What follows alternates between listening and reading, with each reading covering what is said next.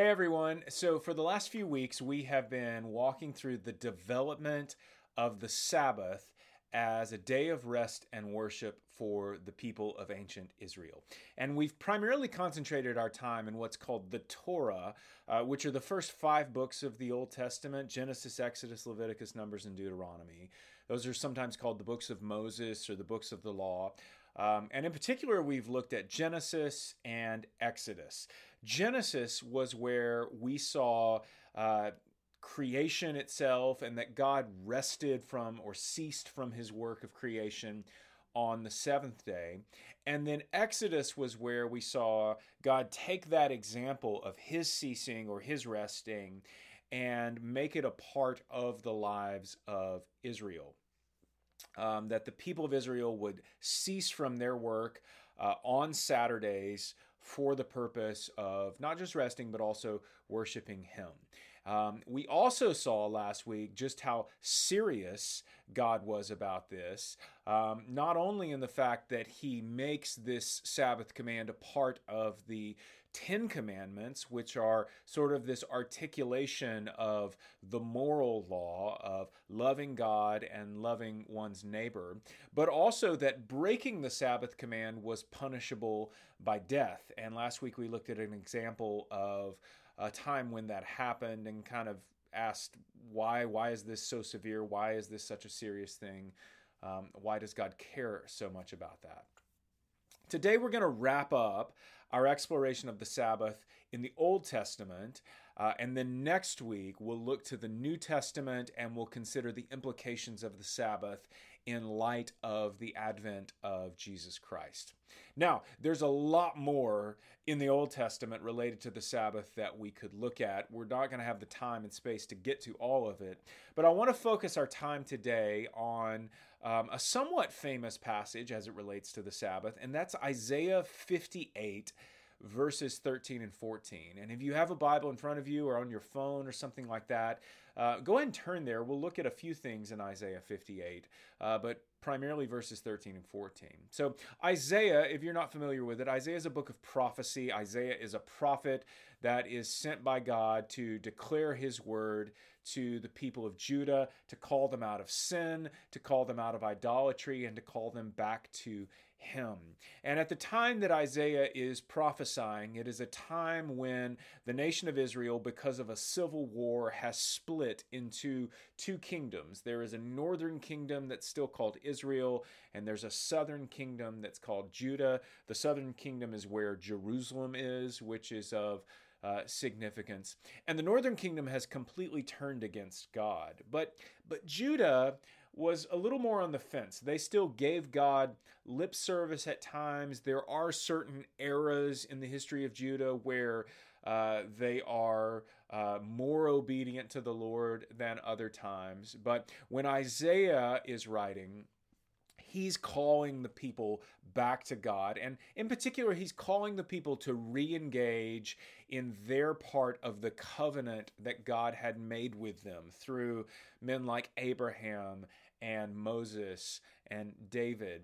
And so much of chapter 8 or chapter 58 deals with the people fasting, which they were still doing. They were still fasting, but not in the way that God wanted them to fast. So, for example, if you're looking at your Bible, Isaiah 58, God says through Isaiah the prophet to the people in verses 6 and 7, "Is not this the fast that I choose, to loose the bonds of wickedness, to undo the straps of the yoke, to let the oppressed go free, and to break every yoke? Is it not to share your bread with the hungry, and bring the homeless into your house, and when you see the naked, to cover him, and not hide yourself from your own flesh?" So in other words, yes, God is saying, I want you to fast, but if your fasting leads you to have like a self-righteousness or to pat yourself on the back as if you're doing something very righteous, and that somehow prevents you from loving your neighbors, which he defines here as loosing the bonds of wickedness and letting the oppressed go free and breaking the yoke and caring for the homeless and sharing your food and clothing the naked. like if you're not fasting in that way, then just eating less food or not eating food is not of value. Because God's desire for the people of Israel was to bless them, but it was to bless them so that they would be a blessing to other nations.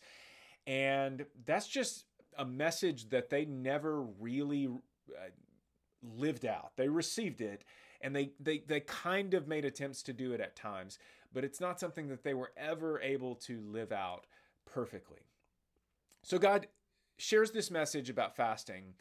But then he turns to the Sabbath. At the very end of this chapter, he turns to the practice of Sabbath, verses 13 and 14, and says, if you turn back your foot from the Sabbath, from doing your pleasure on my holy day, and call the Sabbath a delight, and the holy day of the Lord honorable, if you honor it, not going your own ways, or seeking your own pleasure, or talking idly, then you shall take a delight in the Lord, and I will make you right on the heights of the earth.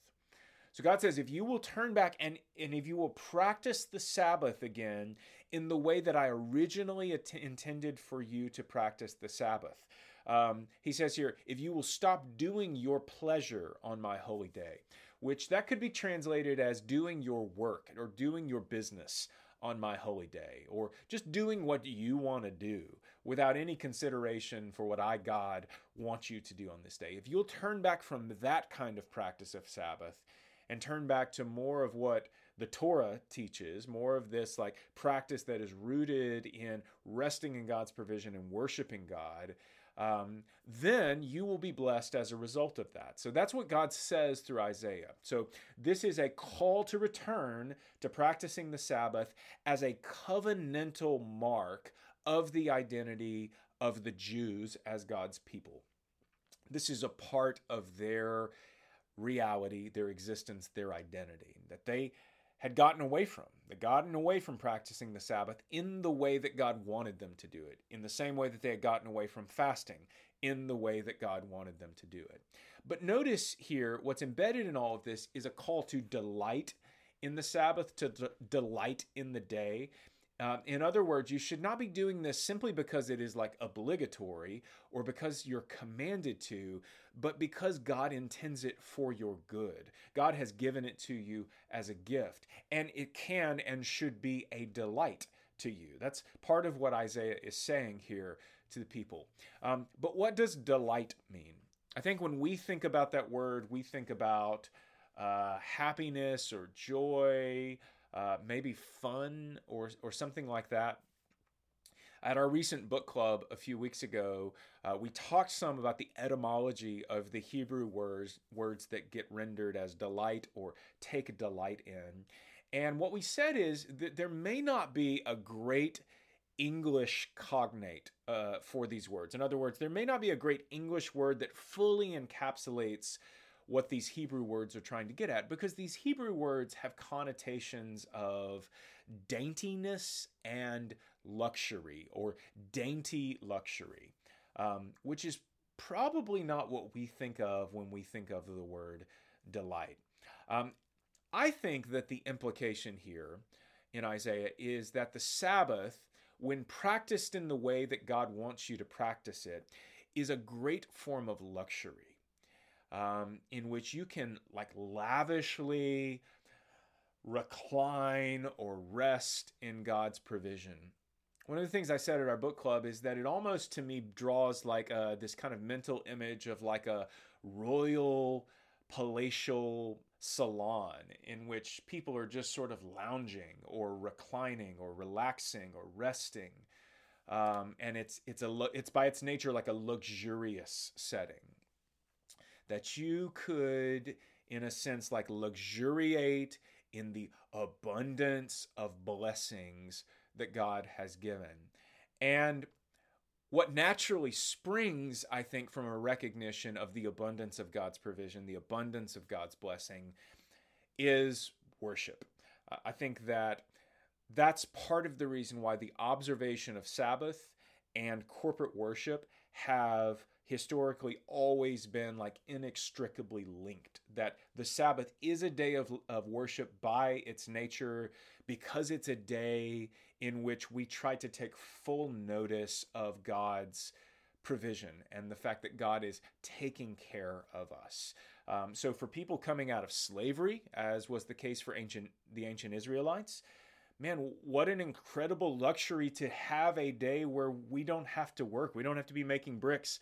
We don't have to be doing Pharaoh's bidding. We can just rest, and God is literally making bread appear on the ground for us every day. And he's literally making water come from rocks. For people who had been enslaved for hundreds of years, what an incredible form of luxury. What an incredible experience for them to just be able to rest in that. Like, that's what God wanted for them, this very good thing that they would take delight in the day.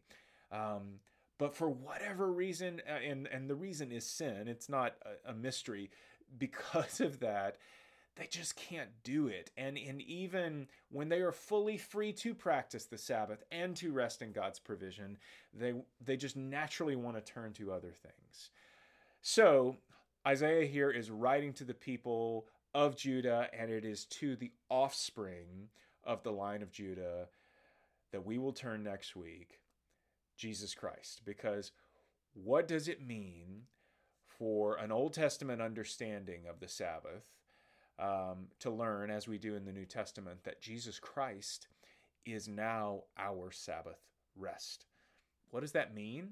And specifically, what does that mean for like us in today's world practicing the Sabbath? We're going to get into all of that next week, and I hope you guys will join us then. We'll see you then.